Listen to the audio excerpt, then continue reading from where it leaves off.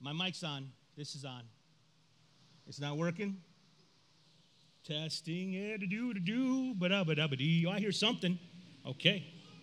Today's our family service. So we have babies galore in the room. So as babies, as they squawk and they squeak, it's okay. When I was young, when I used to ride a plane and I see a little kid, I'd be like, man, a baby on the plane is going to cry the whole time. Well, then I had babies, and I was the guy feeling bad for my baby crying the whole plane. So I'm going to say, everybody, just be gracious. Babies cry, but the babies and the kids in service today are the future of God's church. And so we're glad they're with us today. I was pumped to have Miss Avery read for us today. That's so awesome. I love letting our youth read scripture for us sometimes. It's pretty awesome. The scripture she read came from the prophet Samuel. And Samuel said, God told Samuel, give to the people what they want, for the people had asked for a king.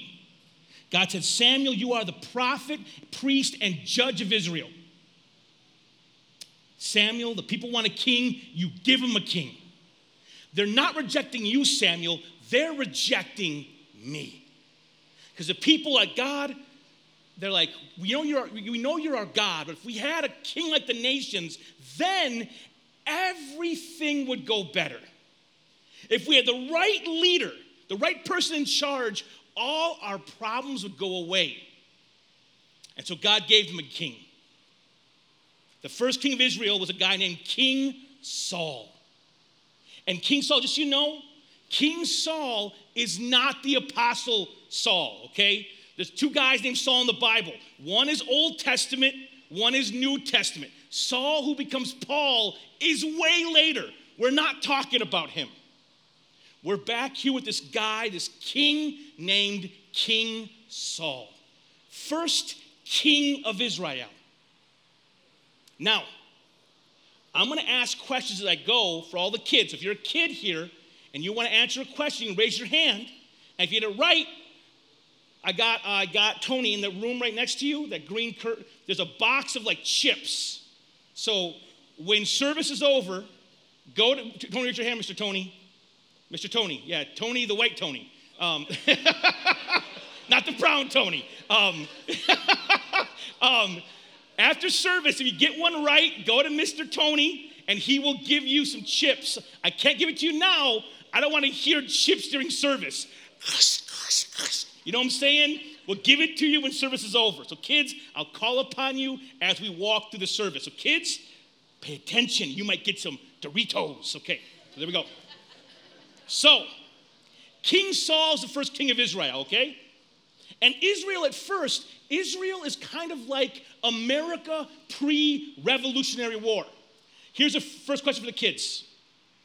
If you know this, kids, raise your hand. If you're under 16, you can, well, not 16, we'll crush the little ones. We'll say, what's fifth grade? How old is that? 11. Okay, we'll say 12. Under 12 can play, okay? Okay. Kids, if you know it, stand up with your hand up, okay? How many stars were on the first American flag?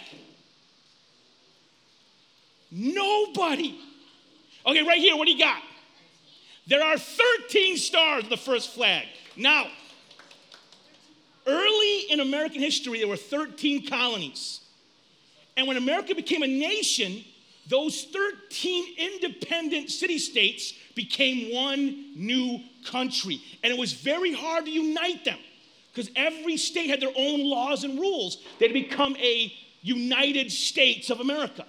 Well, King Saul had to do the same thing in Israel because there was 12 tribes. And the 12 tribes had their own leaders, their own government.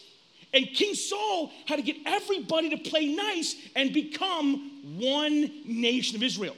When Saul first started, God was with him. He was anointed by God. He united the nation. They had victory in warfare. Saul, the first 5 years of his kingship, life is awesome. But here's the thing. King Saul was wealthy. He was strong.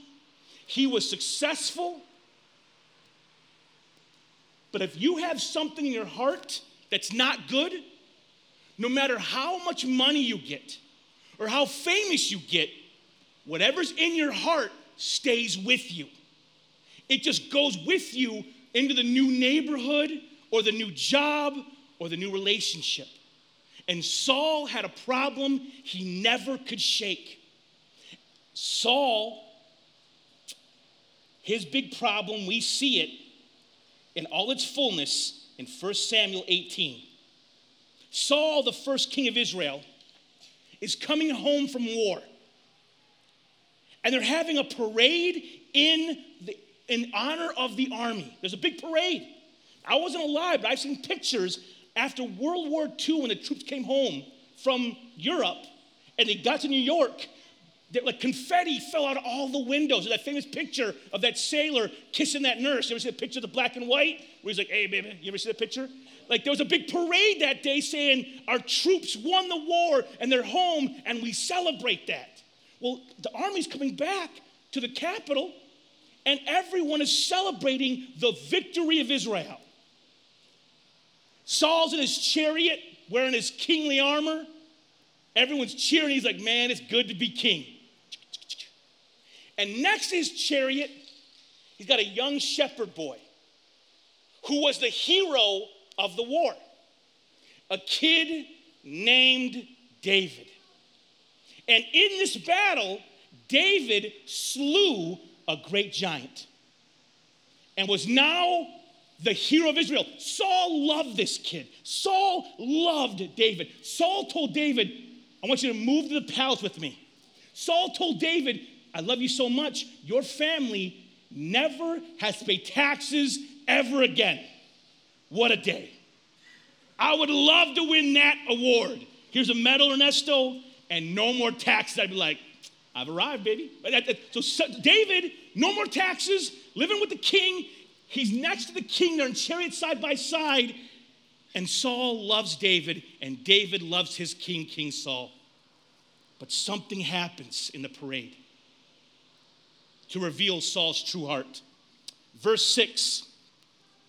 As they were coming home, when David returned from striking down the Philistine, I'll stop real quick. Kids, here's the next question for you. What was the name of the giant? Right here first. Goliath is his name. So Nestor and Avery both got one. Sweet, okay. Return, striking down the Philistine. The women came out of all the cities of Israel singing and dancing to meet King Saul with tambourines, with songs of joy, with musical instruments. And the women sang to one another as they celebrated. It's a parade. It's a victory dance. Everyone's pumped. Their boys are coming home. They didn't die on the battlefield. And they sing this song. Remember, the king is there in his kingly armor. He's just on his chariot. And here's the song he heard that day. King Saul has struck down his thousands, and David his 10,000s. Saul has struck down his thousands, and David his 10,000s. Imagine you're hearing a song being sung. King Saul's killed. Yeah, I killed my 1,000. I'm the man. And the next line. And David has killed his 10,000s. He's like, whoa, whoa, whoa. And he waits, and the song is sung again. What would happen if in your heart, I asked my kids last night before bed, if you were the king and heard that song, how would you feel? My son just goes, I'd be jealous. Verse 8, Saul was very angry, and this saying displeased him. He said, they've ascribed to David 10,000s. To me, they've only ascribed thousands. What more could David have but the kingdom? And Saul eyed David from that day on. See, Saul, in his heart, deep, deep down, was a jealous man. If you read his life, his jealousy's there from when he first gets the kingdom. Saul is always a very insecure person. Saul wants, if the crowd loves him, then he feels like his life is good. And this moment, you see this insecure man who's always comparing himself to others. When he hears this song, his jealousy pours out of him. Saul is the king, rich, powerful, strong. David's a 14-year-old shepherd. He's a poor farmer kid with no army, no peoples, he's a nobody. And Saul, his heart turns against David. David's there in the parade, and David still loves Saul. And David don't know that Saul's heart has turned against him in this moment, because that's what jealousy does. Jealousy can make you hate someone you used to love. Jealousy can make you hate someone that you used to love. When jealousy grabs Saul's heart, instead of seeing David as a friend, as a brother, as a soldier in arms, he sees David as a threat. Jealousy, it breaks our hearts. Let's see what it does to Saul. Let's see what happens to Saul. Verse 10. The next day, a harmful spirit from God rushed upon Saul, and he raved within his house while David was playing the lyre, the harp, okay? As he did day by day. And Saul had his spear in his hand. Saul had his spear in his hand. So David is a musician. David wrote lots of songs. In the Bible, all the Psalms in the Bible, most of them written by David. David's a musician. David is in the palace, and when he sees his king his king is angry and bothered and annoyed by something. You ever get that way? Where you think about something over and over again and get you all like amped up, get you all angry, walking around talking to yourself, stinking crap, thinking, just building yourself up. And so David is playing the harp to calm his king's soul. David's still serving the king, I'll play a song for my king to help him calm down. David has the harp in his hand. Saul has the spear in his hand. And here's the reality. If you have jealousy in your heart towards someone, the spear is always in your hand. You're waiting for a chance to hurt them, to gossip about them, to sabotage their career, to speak poor of them. If you are jealous of someone, you're going to wait for a chance to mess up their life. The spear is in your hand. As you watch their Facebook page, you grip that spear a little stronger. I always tell young ones who are dating, if you break up with them, don't stalk their social media. The spear's in your hand, baby. It's like, got a new boyfriend, new girlfriend. You got the spear in your hand. And that spear is meant for one thing, right? To kill somebody. David is serving him, and Saul sees David, and he's just like, you stinking kid. Everyone likes you more than me. I can't take it. And it says, verse 11, and Saul hurled the spear, for he thought, I will pin David to the wall. But David evaded him twice. The first time the spear goes through the wall, David's like, hoo-yah, dodges it. He's like, maybe I'll play a better song this time. Like he stays and keeps on serving the king. But Saul can't see past his own jealousy. Verse 12, and Saul was afraid of David because the Lord was with him, but had departed from King Saul. The jealousy poisoned Saul's heart all the way down. I go to James 3 real quick. James 3:16 says this. I want you to know what jealousy does to our heart when we let it in. James 3:16 says this. For where jealousy and selfish ambition exist, there will be disorder and every vile practice. For where jealousy and selfish ambition exist, there will be disorder and every vile practice. Listen, jealousy brings forth all sorts of evil.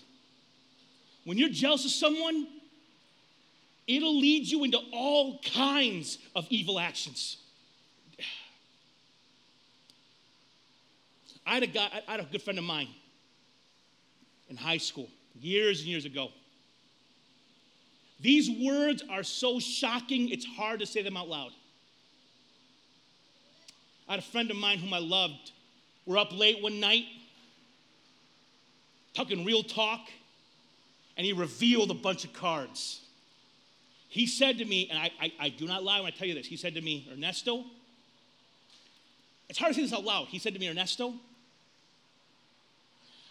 I wish my dad had left my family and I was poor like you so people would feel bad for me. I was like, you insulted me 3 times just then. Like, you insulted, like, you feel bad for me?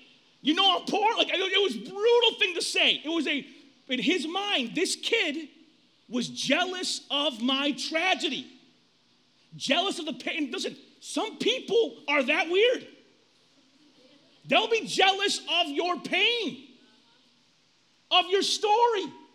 In high school, we had a guy die, tragically in high school. A kid got killed in high school. Kid wasn't that popular.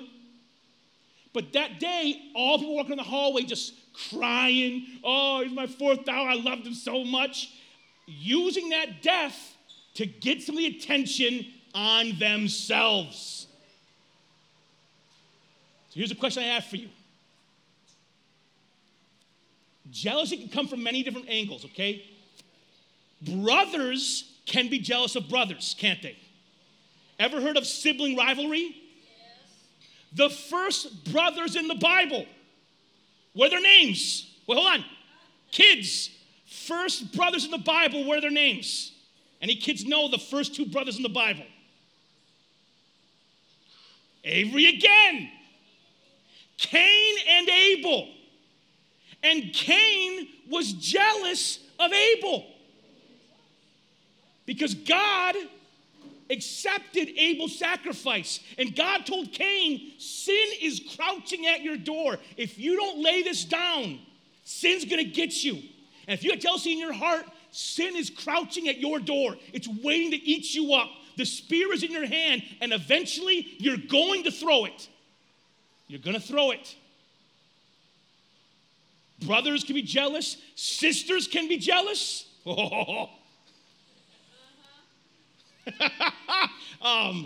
all I'll say about that. You be jealous of someone's career. They make more money than me. Got a nicer house than me, nicer car than me. I'm jealous of them for what they got. You're jealous of someone's marriage. Their wife, their husband. Maybe your kids are acting a fool. And your neighbor's kids getting straight A's, going to Harvard, and you think to yourself, stinking got good kids, my kids suck. And you grow jealous. You compare and you grow jealous against someone for what they have that you do not. And jealousy, it burns. It grows. So here's my question to you. Very simply. Who are you jealous of? I was at a conference. Don't say out loud. Just think to your own heart. I was at a conference once, and the speaker asked the audience, how many of you are the favorite kid in your family? And a bunch of people stood up in the conference. Next to me, and the kid, I was sitting down because, I'm not. No, just kidding. No, my mom loves all of it. What's funny is I asked my brothers, who's the favorite? And we all said ourselves, which means my mom was doing something right. We all think we're the favorite. Like, it's great. My mom's a good mama. But I looked at my friend that's next to me was sitting down, and I saw in his face the hurt. He felt like he wasn't the favorite, and it hurt him deep. I could see the jealousy in his heart at his own sister who was the favorite. Who are you jealous of? Who is someone that you look at their life, and because they have something you don't have, part of you resents them for what they got? Maybe there's so many things we're jealous of in this life. Career, looks, opportunity. Ask God the question, Who am I jealous of and why? Who do I look at and get mad at because they have something that I don't have? When I was a kid, when I was a young man, when I was 24 years old, first getting married, I was in the suburbs, and everyone getting married was buying their first house. I couldn't afford a house. I looked at all those people my age buying houses, and I resented them. They could afford a house, and I couldn't. Some of them had family give them loans. I had no one to give me a loan. And so I would talk trash on them and their blessing. Oh, must be nice to have nice, rich parents. If you say must be nice, jealousy in the heart. The must be nice sickness means I'm mad that you got something and I don't got it too. I can't rejoice because you have been given good. I must knock it down. Who are you jealous of? Who do you hold that against? Because it's going to burn you down. If you hold that spear, eventually you will throw it. So here's the thing. Jealousy is a naturally occurring thing that happens. It's hard not to compare ourselves to each other. It's hard. So how do I guard my heart against jealousy? I don't want to be King Saul, because King Saul, his jealousy, he will die alone, and he will die in shame.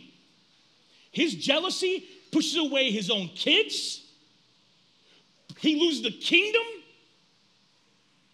David, who loved him, has to run from his presence. David pushes away everyone who wants to love him because of his jealousy. Because everyone's a threat. He cannot trust or love anyone. I don't want to live the King Saul story. I don't want to be alone with my anger and my jealousy, and everyone's afraid to know me or love me because I'm such an angry psycho all the time. How do we protect our hearts from jealousy? We'll end today in Philippians. Philippians 2. Because here's the reality. If I want to guard my heart against jealousy, I must follow the path of Jesus Christ. If you want, the antidote for jealousy is to have the mind of Christ. The antidote for jealousy is to have the mind of Christ. This is what the word says. I'll go to verse 5. Have this mind among yourselves. Have this mind in you, which is yours in Christ Jesus. Have the mind of Christ, who though he was in the form of God, did not count equality with God a thing to be grasped, but emptied himself by taking the form of a servant. Stop right there. Jesus was equal with the Father in heaven. Jesus was the King of kings, Lord of lords, worshiped on high in heaven. And he came down to earth and took the form of a servant. Born in a manger, grew up in a town that everyone disrespected. You know what they said to Jesus? They said about Jesus, they said, what good thing came out of Nazareth? Christ was born on the wrong side of the tracks. And Christ, he said, I have come not to be served, but to serve and to give my life as a ransom for many. That's the attitude of Christ. Christ came to serve others. And here's the reality. If you want to guard your heart against jealousy, you got to serve other people. When you serve others, you take your eyes off your own life and look at somebody else's, and you see that, you know what? Everybody has it tough. Everybody. The rich, the poor, 2 parents, 1 parent, no parents. Everybody has got it tough. I don't care if you're from Flint or Davison or Clarkston. Where's Richard of Clarkston? Rochester? Bloomfield Hills? I don't care where you're from. Everyone takes hits. Everybody. And the more you serve people, you get out of your own head and say, oh man, other people are going through things, as I serve others, I stop focusing on myself all the time. As Americans, we are a self-centered group of people, dude. We are. Christ says, you want to have the mind of Christ? Serve others. Christ also says, verse 8, and being found in human form, he humbled himself. If you want to guard your heart against jealousy, you got to humble yourself. You got to say to yourself, you know what? This is what God gave me, and I'm okay with it. Maybe I'm not the fastest or the strongest or the smartest or have the most Instagram followers, whatever it is. This is how God made me. And I accept the things God gave me, my limitations and my giftings. I am okay with how God made me. I'm cool with it. I see myself in the mirror accurately, and I'm cool with it. What's funny is there was a survey done. They asked men the question, are you in the top 10% of athletic men in America? They asked every man in America, that's this big study, are you a stud? That's the question. Are you fast and strong and able? Are you in the top 10 percentile of athletic prowess for your age group? They asked all these men this question, and the men answered the question. Here's the funny thing. 90% of those men said, heck yeah, I am. So every guy thinks he's the strongest, the fastest, the coolest. Listen, we can't all be the fastest, okay? I'd probably be like, sure I am. Oh, shoot. Like, I can't run to the kitchen, yo. We have to be honest with ourselves. Maybe when I was 20, but not today. And it's okay. The things God gave me are the things God gave me, and I'll receive them and be okay with them. I'm going to stand with humility before the Lord. I'm grateful for what he gave me, and I don't need nothing else. I'm grateful for what he gave me. I can't carry a tune in a bucket, and I wish I could. I didn't get to the music, but I'm glad God gave it to these people up here. I'm glad Miss Jen could share with us today her musical gifting, and we be blessed by it, right? That Jesus and Tony could play for us. I'm blessed by other people's gifts. I don't got to be the best to receive the blessing they give to all of us. Humble yourself. And lastly, this is the toughest one of all of them. Christ said he humbled himself by becoming obedient to the point of death, even death on a cross. Christ's attitude, the attitude of Christ, the attitude of a servant, the attitude of humility, and the attitude of submission. I'm going to obey the Lord. If the Lord says, forgive him, I'm going to forgive him. If the Lord says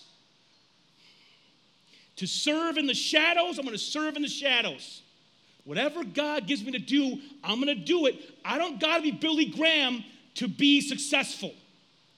I don't got to be on TV to be faithful.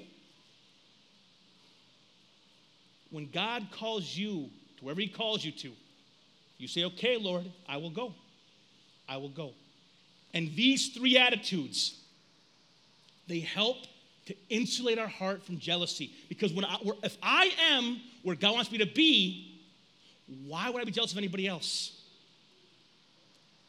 All of my friends, I've got a few pastor friends in my life, probably 3 or 4 pastor friends that are real good friends of mine. And every one of them, hear my heart when I say this. My pastor friends, on paper, are doing better than I am as a pastor. You know what I'm saying? Bigger churches, bigger buildings. They speak places. They do all these cool things. It'd be very easy to go, man, they're going to speak at this place, get money. I don't get to go do that. The reason I'm not jealous or mad is because I know I'm exactly where God wants me to be. I'm not supposed to be in some other town. I'm supposed to be in Flint. If you're being submissive to God's will, why would you be jealous of anybody else? Because you are where God has you to be, and it is good to be in God's will. I'd rather be in God's lane for me, even if that lane is potholed with the stinking slow person driving in front of me with the hazards on. If that's the lane God has for me, I will drive there, and I'll be okay eventually. That's a pretty tough metaphor, I'm sorry. So I encourage you. The question stands, who are you jealous of? Is there anyone in your life that you resent because they have something you don't? And if so, you gotta make it right with God. You gotta put down that spear and stop carrying that resentment in your heart. Just because God gave them this and didn't give it to you doesn't make them a bad person. So stop hating them for what God gave them. Jealousy is a poison, and you don't want to drink it. With that said, let us pray. Father, thank you so much for this day, for your word that is true. I would ask, oh Lord, that you would just work in all our hearts, help us examine our own selves. And if jealousy is in there, of family, of friends, of neighbors, of church, of our friends here at church, if there's jealousy in our heart, Lord God, convict us of this sin and help us to put it down, Father. We don't want to be like King Saul. We don't want to die alone on a hill, separated from everyone we loved because we pushed them all away. Lord, move in our hearts now. In Christ's name we ask all these things. Amen.